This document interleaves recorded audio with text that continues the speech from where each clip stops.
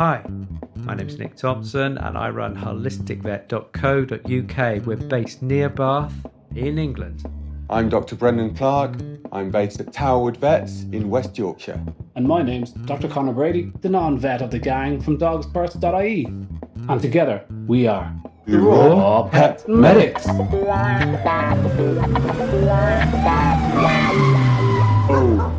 are you all? Hey, guys, forgive I've got a me. feeling he's going to be in brain fog.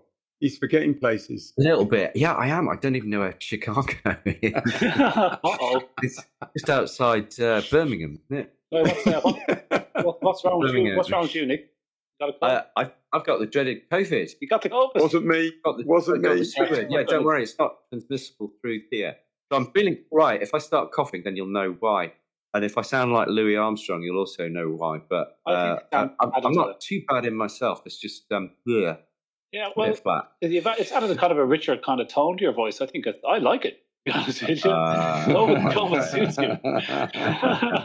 Well, Here we make the go. most of With it. your deep and sexy voices.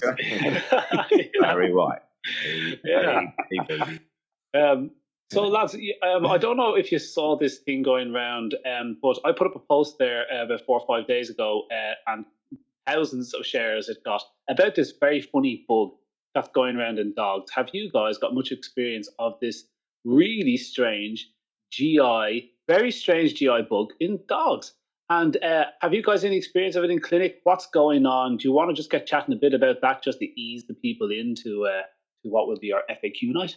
I haven't heard anything about it, just to declare my hand, right. to be honest. So, Bren, because you're on the front line, So we've got frontline side for the clinic, definitely. And we have through late December through January and beginning of February, we had a massive hotspot. I mean, through January, every other dog that came through had this vomiting and diarrhea bug. So very much equivalently, almost like the sort of norovirus equivalent, but in the canine world.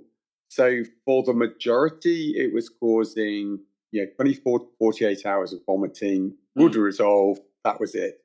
Cross-vaccinated versus non-vaccinated, cross-age groups. There was some suggestion that it was parvo or a serovar of parvo that was coming through. But I think there's not been any positives that we've seen in those cases. And it just doesn't stream right because it's not just young dogs, it's all ages. That's right.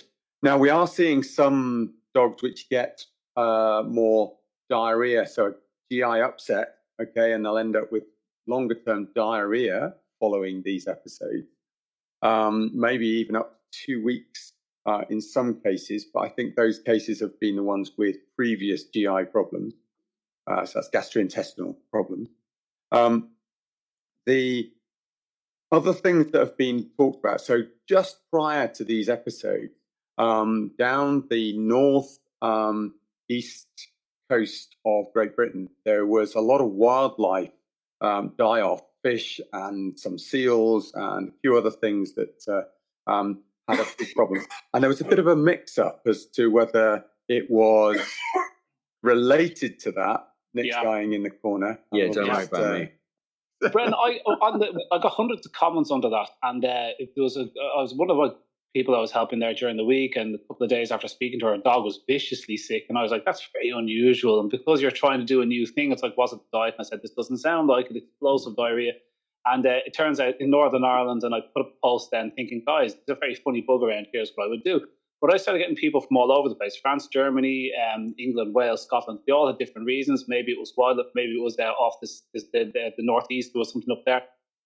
But here's the interesting thing that this is where I'm going with this. So a lot of different reasons, all different dogs. Most of it resolves quite quickly after 2 or 3 days of pretty bad sickness, a lot of lethargy, a lot of, so anyway, very sick dogs. First thing, but we'll come back to it, is like, do you guys mind that somebody brings in a dog with this vicious virus in it when he goes to the clinic? Would you rather they ring ahead? Before you answer that, before I forget, I was speaking to another client over in Texas. They have this beautiful old dog that I was trying to help. And she said, it's very funny because he came down with this terrible GI issues.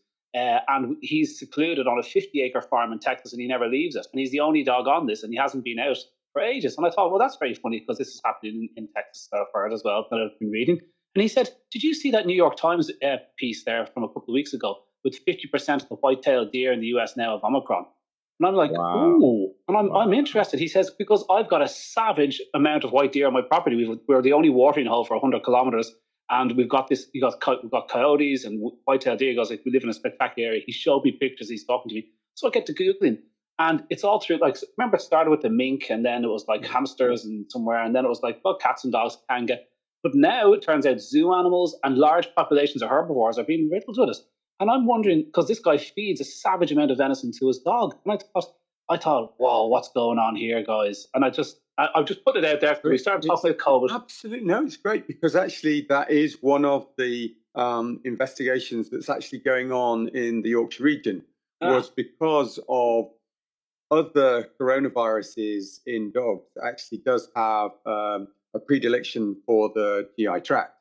And so it was being thought of, is there another coronavirus, not necessarily related to the human one, okay, that was causing this? So that's also being looked at. It's a lot harder to get identifiers for those so that you can determine exactly what's going on. And, you know, there's no general central body that's sort of funding that stuff other than the people like Savsnet occasionally will, you know, push a little bit of money that way. And I think it's really interesting because obviously it also coincided with that big boost in Omicron through the human population. And, you know, there's so many people pointing out about, the risk of you catching something from your dog. I think we should be pointing out the risk of your dog catching something from you. Yeah. So it is, stay away from my dog in the park. Please don't kiss him. You might give him something. Did you notice whether there was any difference between the raw dogs and the other dogs fed in other ways? It was hitting across the board. Oh, okay. Yeah. I wish I could say it was all of this, but it definitely wasn't.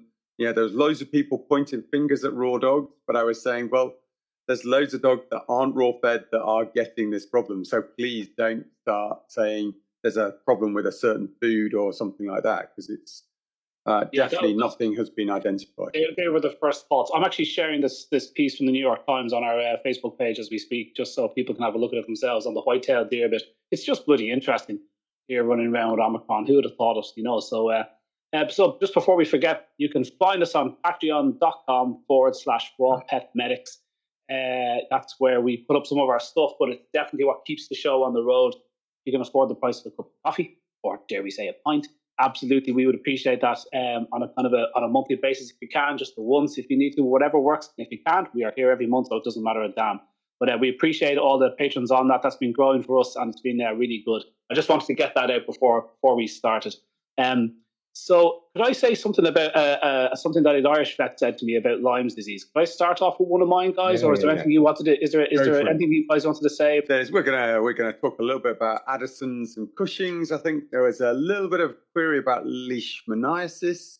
That's probably gonna come through, and that's gonna probably see us through till 7:45 with no problem. Yeah, but an Irish vet contacted me and she said, "Would Bren and Nick please tell us something that vets can do to diagnose Lyme's disease?" So this is a tick-borne issue, and starts off as a virus, I believe. Is it a virus? Bacterium. Bacterium. Okay. So it's a spirochete, so it's very much close to the leptospirosis we were talking about last week. Yeah, and it's actually, they call it Lyme's disease and co-infections now, because it's not just one thing that comes through now, or Lyme's disease causes such an issue in your body that it decimates the immune system because it hides out this little bugger and you can't find him. And if the immune system senses he's in the kidneys, it'll zap the kidneys, and next thing you have this autoimmune condition building.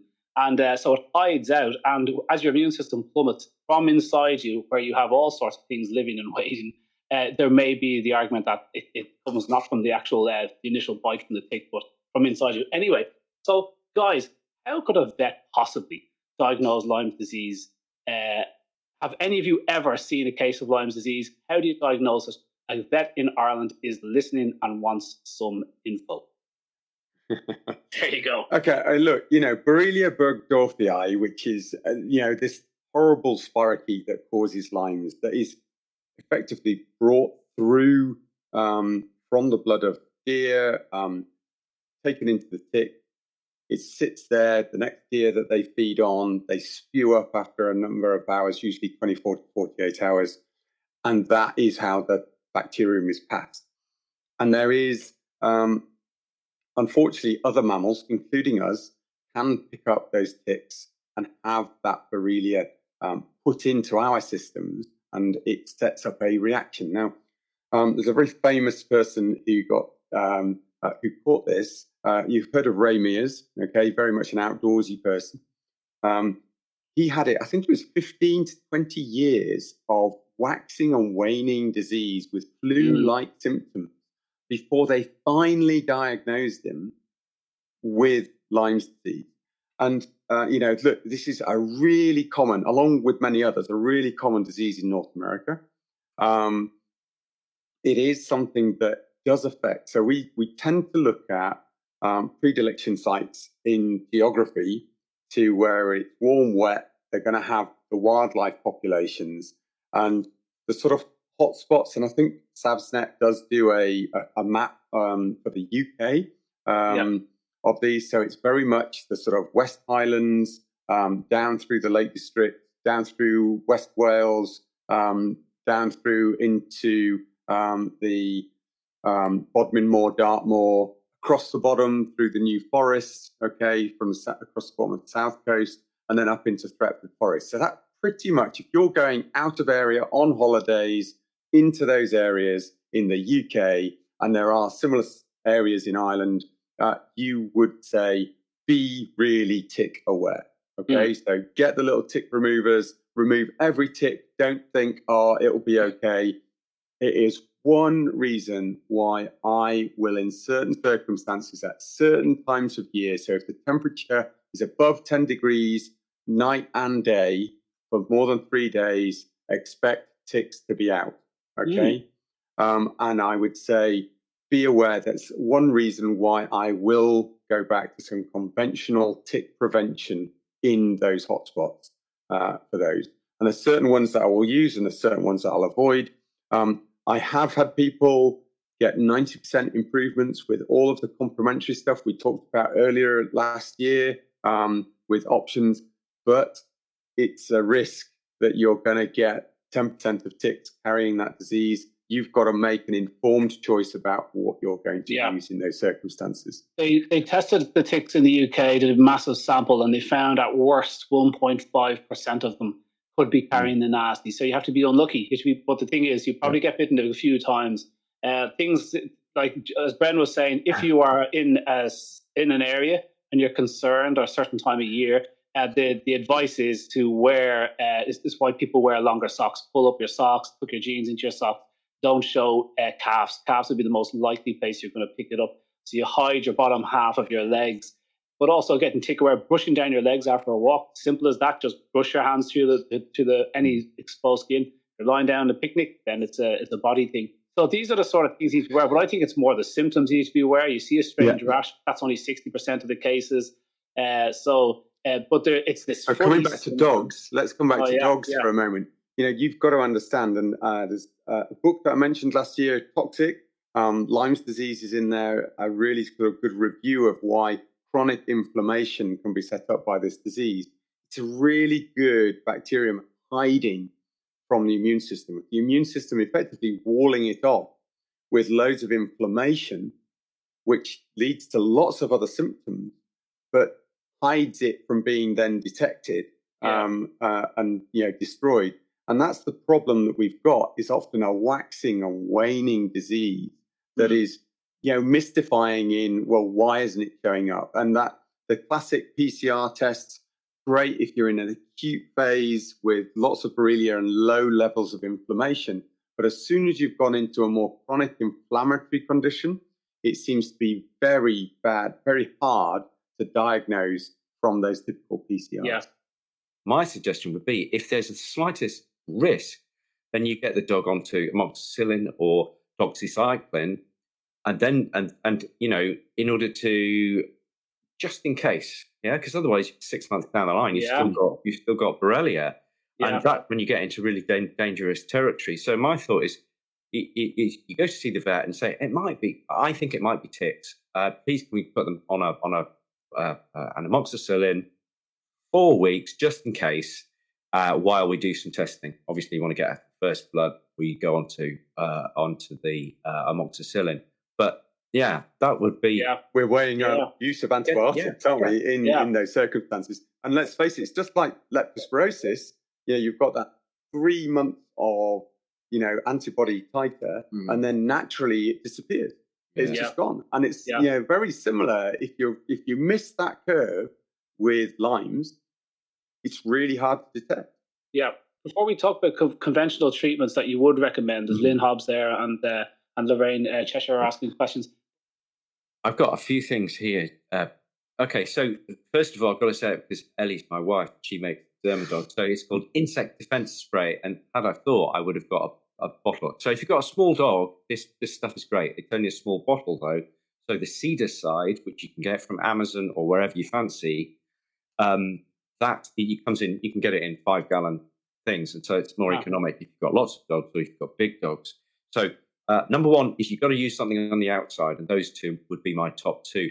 But I always use something on the inside, and the one that I use, Vermex, make a herb powder called Flea and Tick, easy to remember, and I would suggest that's really good on the inside. I would only use it from when it starts to get warm, I don't know, now-ish, through till October, and then you stop through the winter. Hopefully you're not going to get any. And so you just have this kind of 9-10 month pattern of prevention, and then not at all.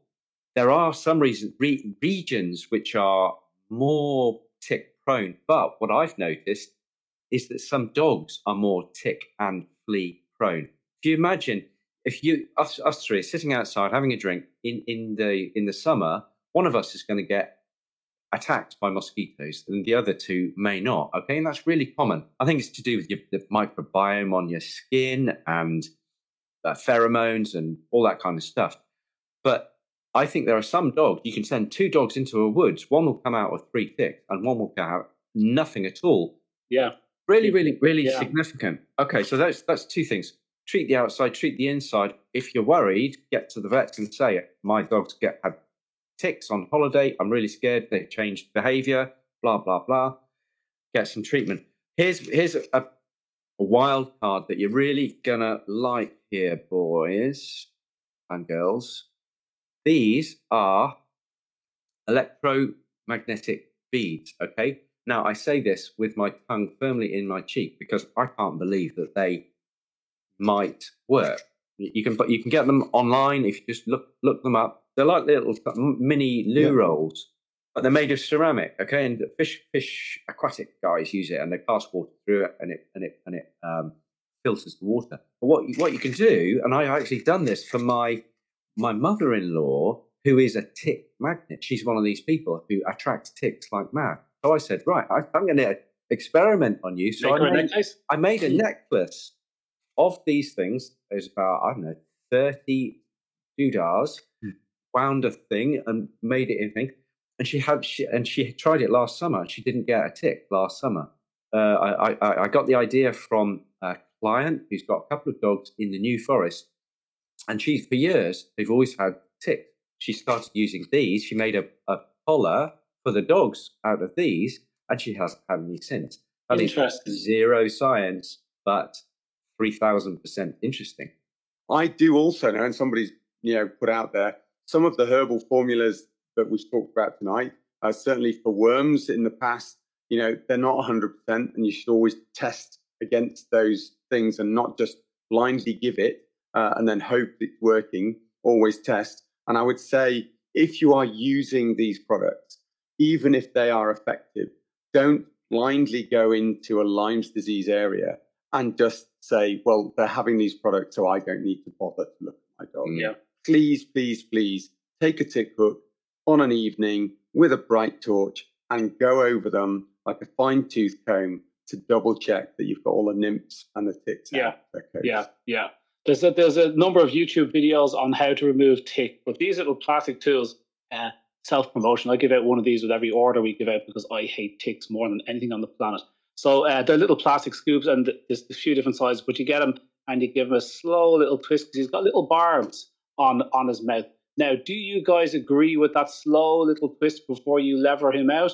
As some people are saying, you don't do a slow little twist. And YouTube is lighting up with people, breaking up families. So who says you don't do it? Who's getting animated about this? I always do the 3 twists and find that they come off.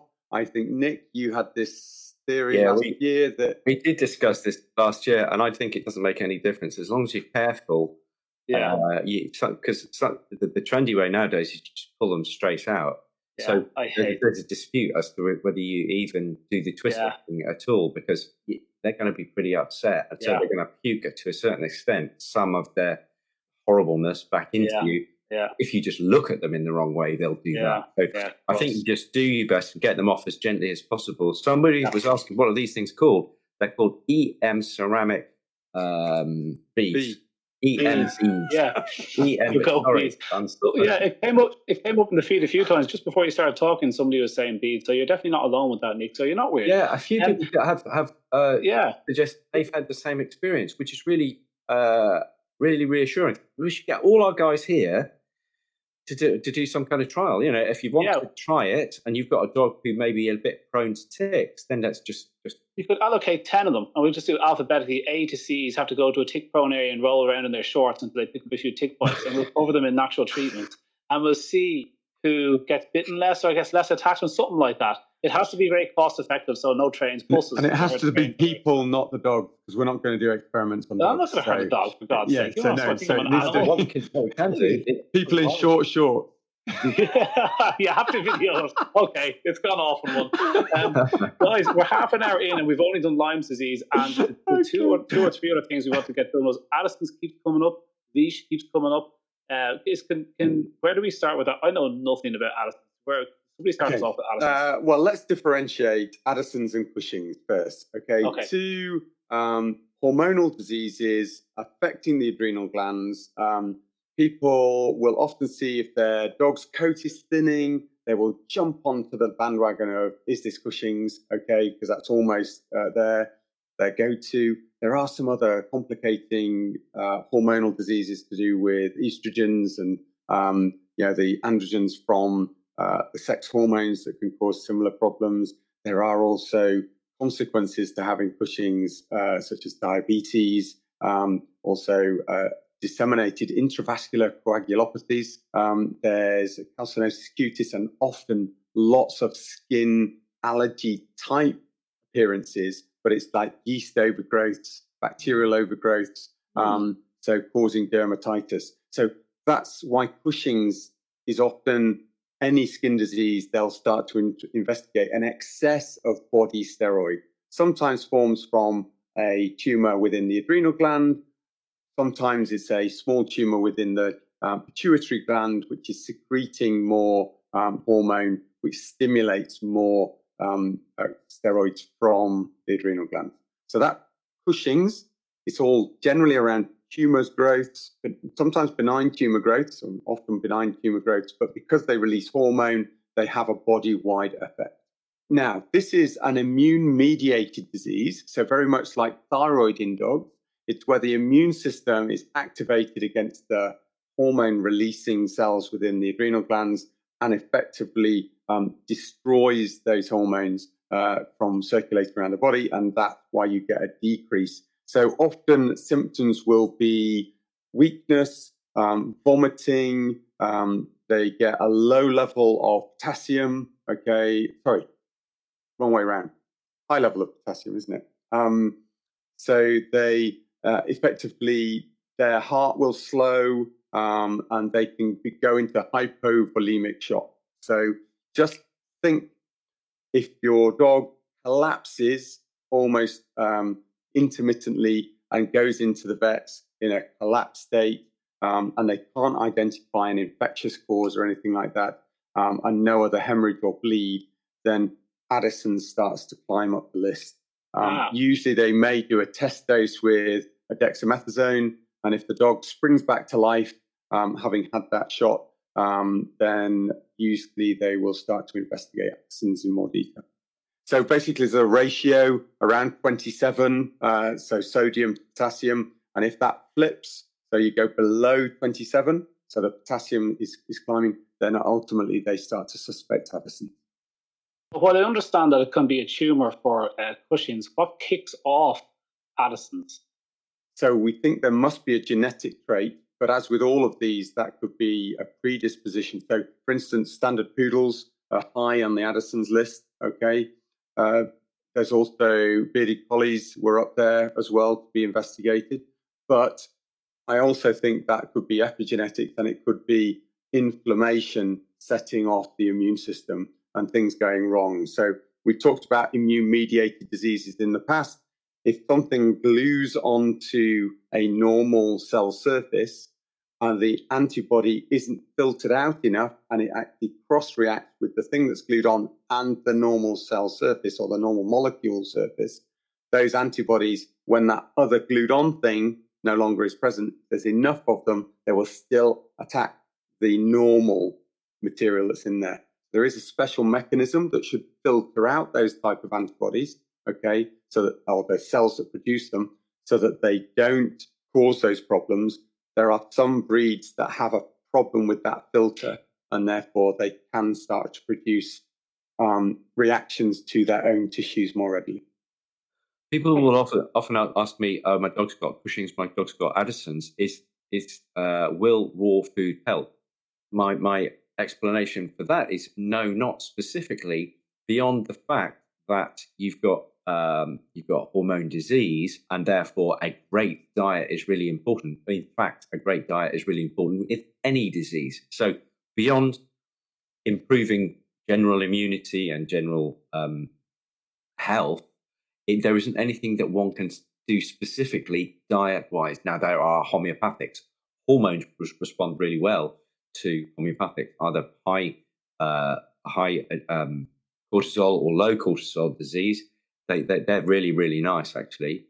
Herbs can be very useful in both of those situations, but I think getting the diagnosis and stabilizing the patient initially is really, really important, especially with Addison's, because believe it or not, we all need a little bit of steroid to help us with shock. Yeah, if I shock the hell out of you, Connor, it's your cortisol which stops you falling over, and so you need a good measure, a wee bit, just a little pulse of steroid just to get you through that. And this is how these dogs collapse: is that you say boo to them, or no, you traumatize them. Yeah, you get like and they will fall over because they just can't. They can't. That's crazy with the stress. Yeah.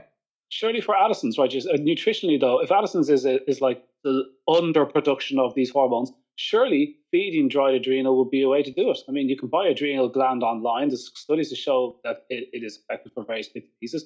Would adrenal gland knock them into it as a part of the diet? Yes. Inflammatory bowel disease, inflammatory disease of any description. Yes, you get vomiting and diarrhea, and that's why they will sometimes look at IBD and Addison's and try and differentiate those.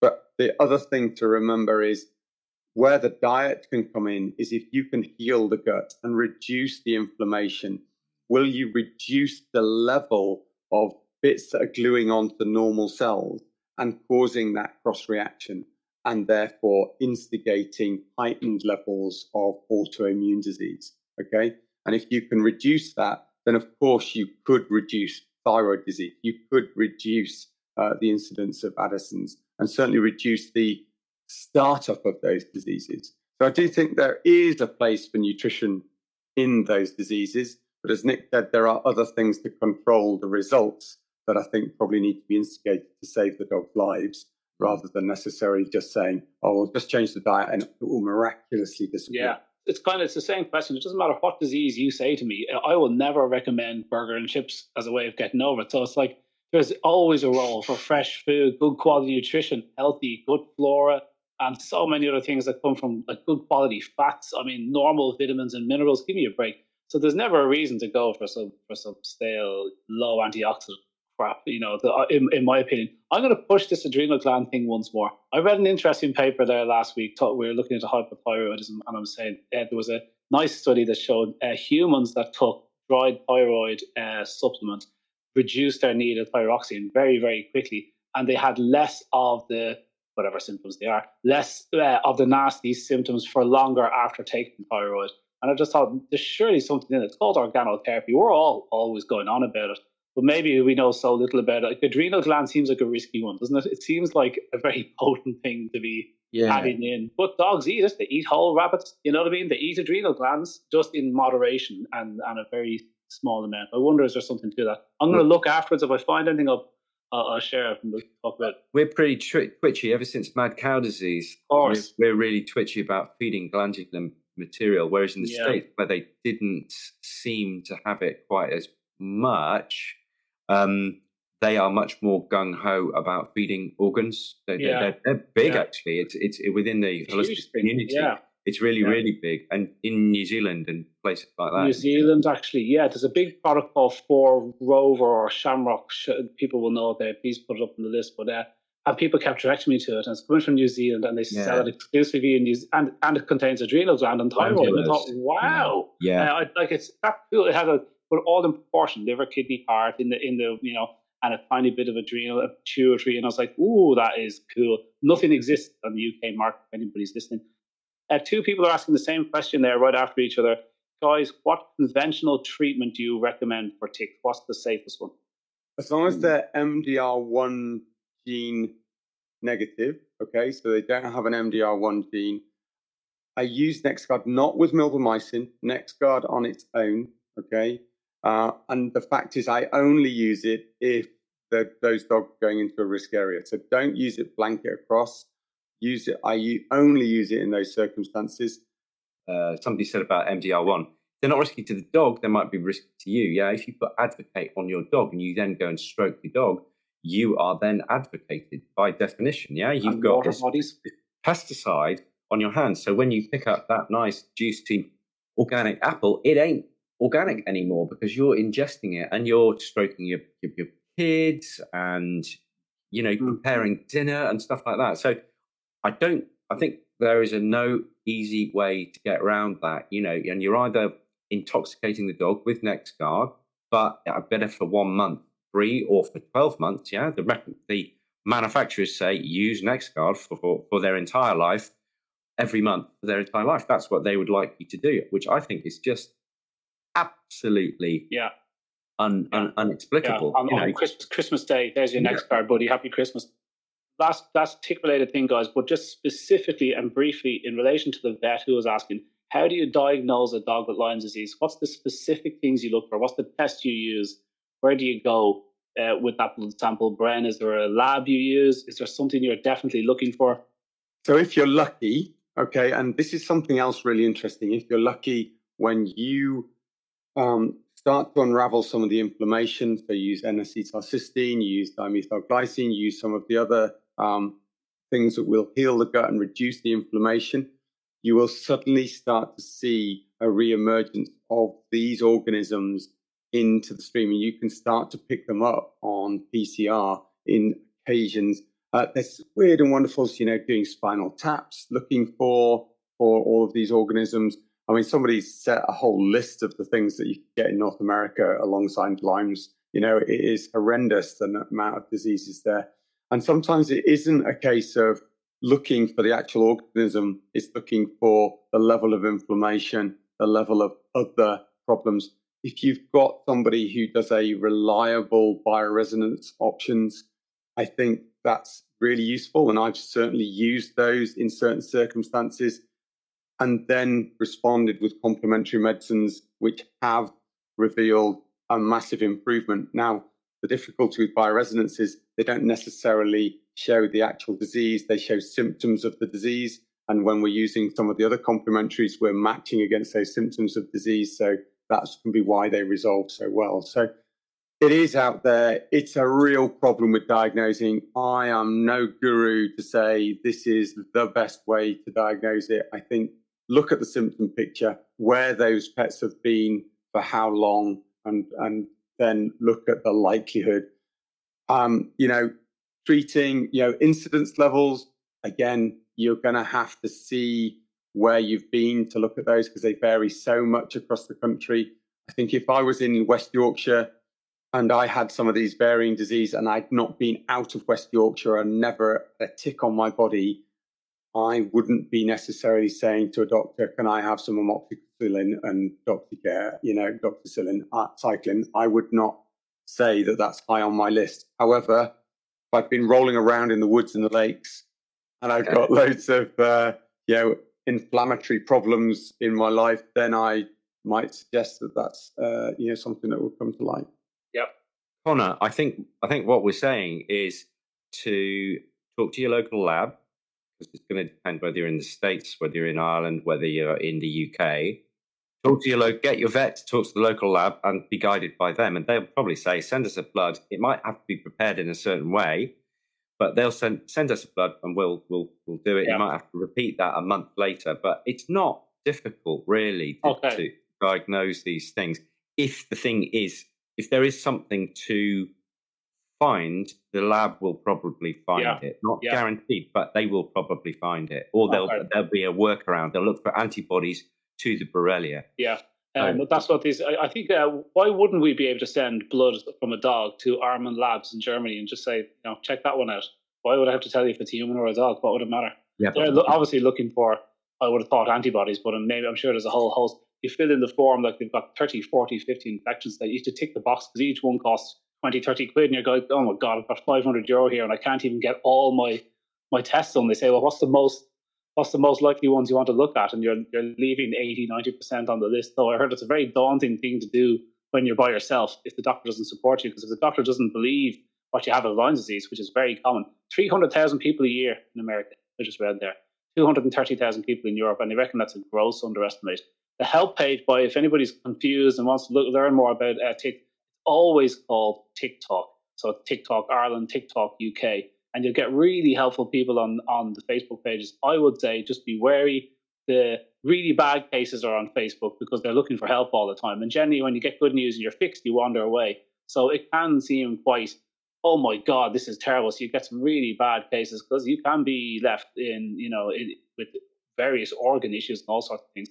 But there's great help. There's people there that'll take you under their wing in a heartbeat and advise you what to do. So just finally, guys, my daughter Ophelia, she actually got a tick bite about 2 years ago, and much against my desire, we decided to give her 3 weeks of antibiotics. Yeah, she went on amoxicillin for about a week. She then reacted to that, and then she went on to something else because she was only about like six years old at the time, because she had the classic target lesion on her arm, and I thought I would rather get her over the antibiotic than deal with long-term Lyme disease. We've got a lady up the road here who's had Lyme's disease for about 20 years. That's why I'm saying get in there early and then start working out what you've got. I would say they call it the great imitator, although that also sounds like a whole lot of other diseases we just spoke about tonight. But they call Lyme's disease specifically the great imitator because it looks like everything. You can have issues in your skin, you can have MS symptoms where you've got nerve issues. Your legs can fall asleep. It hits you in the head, and so many people are told by their doctor that it's what's it when your brain invents it for you? It's all in your head. Psychogenic. Yes. And a third of Lyme's disease people have been told that by the doctor. It's like, look, this isn't anything but what you are making up. And the thing is, if you have inflammation in your brain, perhaps it is driving you a little bit mad. And so it is immensely complicated, but it just needs that diagnosis where it's like, oh, we found these baddies and these other baddies can get on this. There's actually loads of natural treatments you can take now, and new treatments were just found there 2 months ago as well, which hit all the medical news pages, and 2 new types of drugs, which is sorting out Lyme disease. So yeah, that's what brought that Lyme disease thing back up to the top for us. Okay, look, I've got a dash. I thought that was brilliant. That was very, very interesting. I've got so many questions on my page. I didn't get to any of them tonight. I've got a lot of raw feeding questions. People have questions about diet, how quick, do they need to worry about vitamin and mineral balance, how quick does it pop up, bone contents. So maybe we need to do another night on actual old school nutrition or diet. We said we were going to do antibiotics. We are. Let's do. Yeah. We've got a Q&A next month. So let's promise to do it more diet orientated. Yeah. I will do a couple of posts just because we said we'd discuss leishmaniasis. I'll do a little post tonight on leishmaniasis, so you know what leishmaniasis is. For those that have particular interest on that, and a link. Take care. Thanks everyone for coming. Cheers. Bye bye. Thanks,